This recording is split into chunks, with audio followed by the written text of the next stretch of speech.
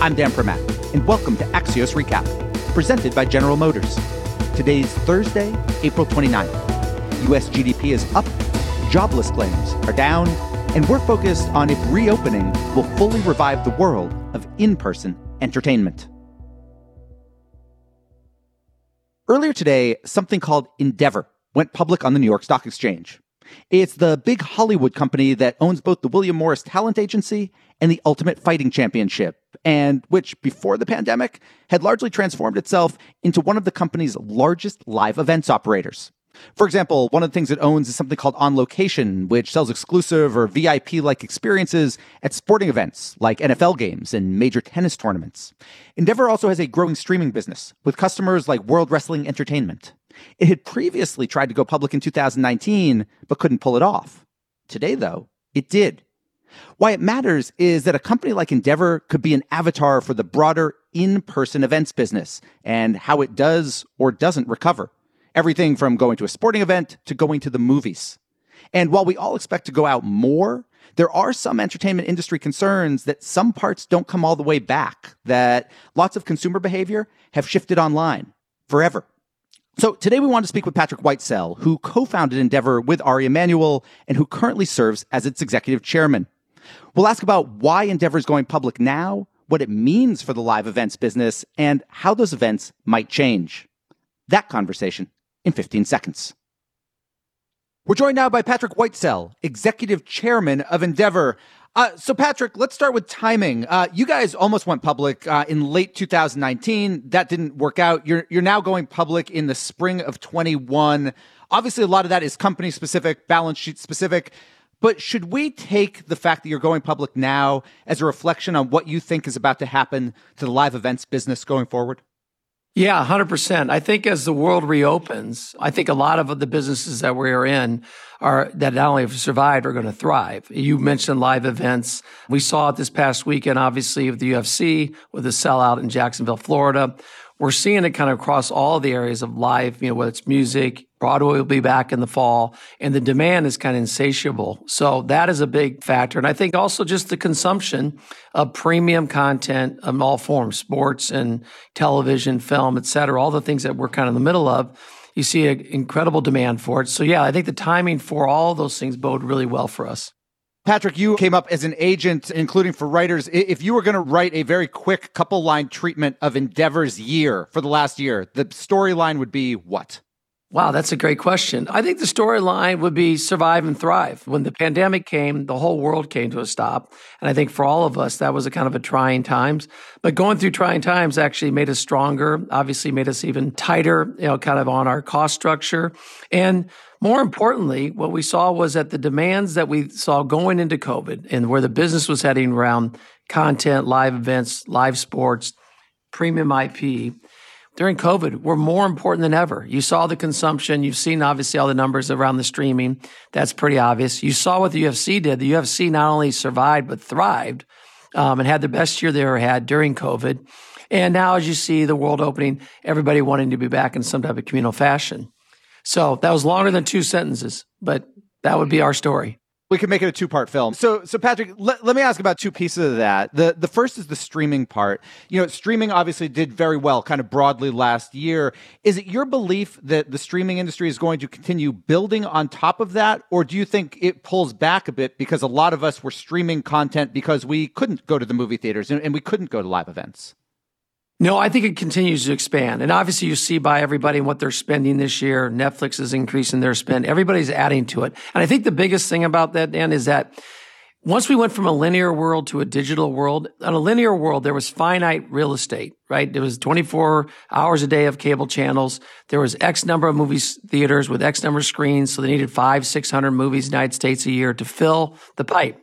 Now it's infinite. And what the consumer is getting is a overwhelming amount of content available to them at all times, right? 24/7 on whatever device. And all of the people who are in the streaming business have to continue to fill that bucket. And they need premium, iconic, original stuff that's on their platform and nowhere else. So I think it's only going to continue to grow. I think that the consumers are going to demand that. So I think that's going to bode really, really well for our clients and for the consumers.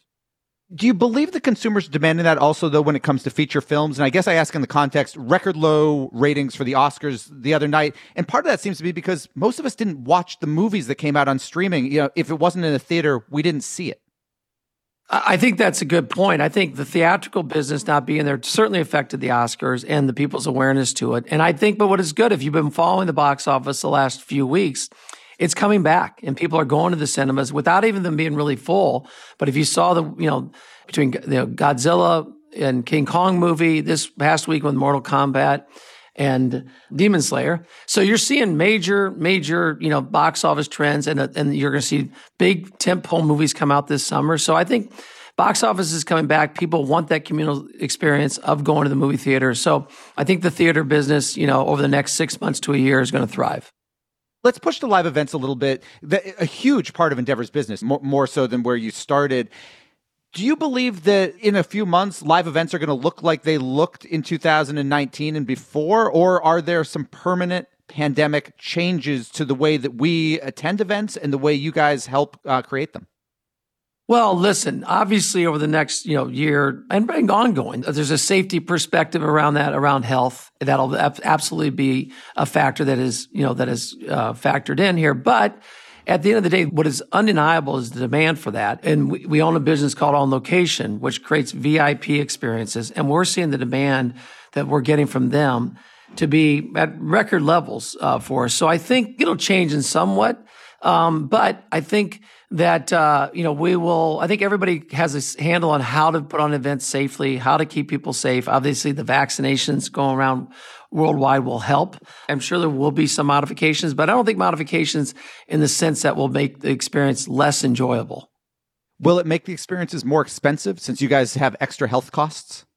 That's hard to say. I think that'll vary from event to event. I mean, again, you got to remember, we have a bunch of events that we own and we put on, and there obviously will be probably some incremental safety costs into that. But on the other side of it is on the client side, I think the demand for tickets and also the economy looks really strong. If you look at the next, 12 months, everybody's pretty bullish on that. Consumer spending looks like it's going to be up. So I think a lot of the trends actually point very favorably, even if you factor in incremental additional costs for COVID-related issues. When you talk about talent and on the representation side, and we were speaking about kind of the rise, not just of streaming, but of people consuming content on their phones or on their screens.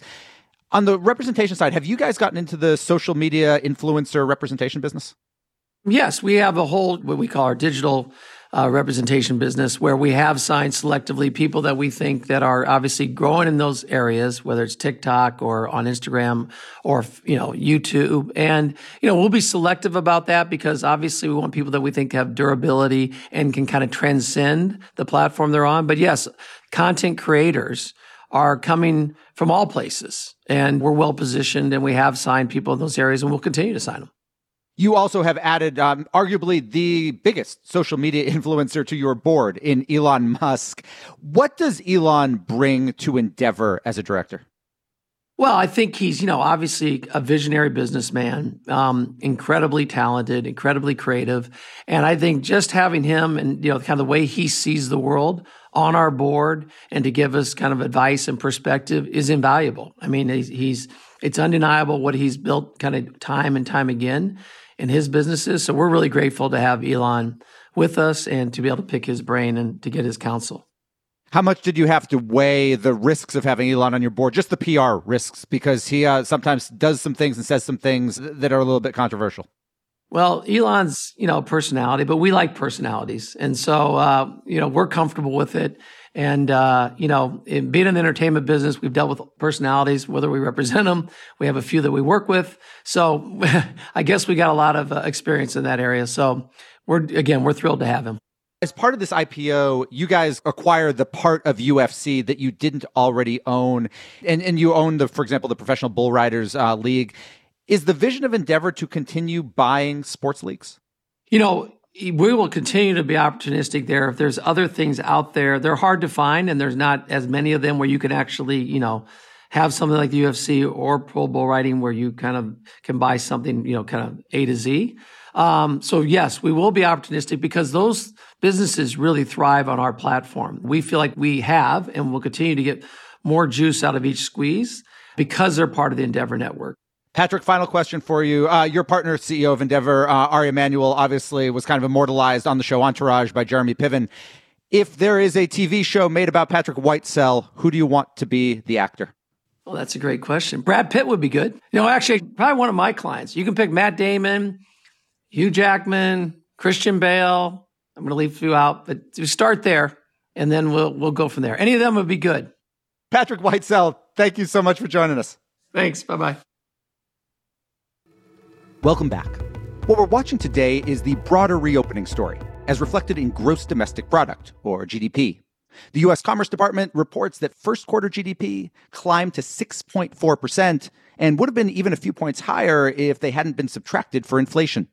Economists now expect that second quarter numbers will come in even higher, with the full year average to come out to around 6.6%. If that happens, it would be the strongest annual GDP jump since 1984 and around triple what we got in 2010, coming out of the Great Recession. The bottom line? The Roaring 20s look like they're here again.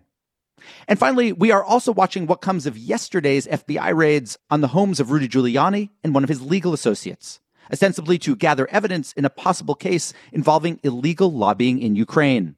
As the New York Times writes, quote, "The execution of search warrants is an extraordinary action for prosecutors to take against a lawyer, let alone a lawyer for a former president." Giuliani had originally said he'd respond to the raid during his New York City radio program, but then he didn't show up for his own show. He's now expected to appear tonight on Fox News.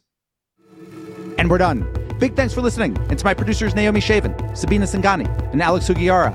If you don't already follow this podcast and haven't left us a review, please do both of those things.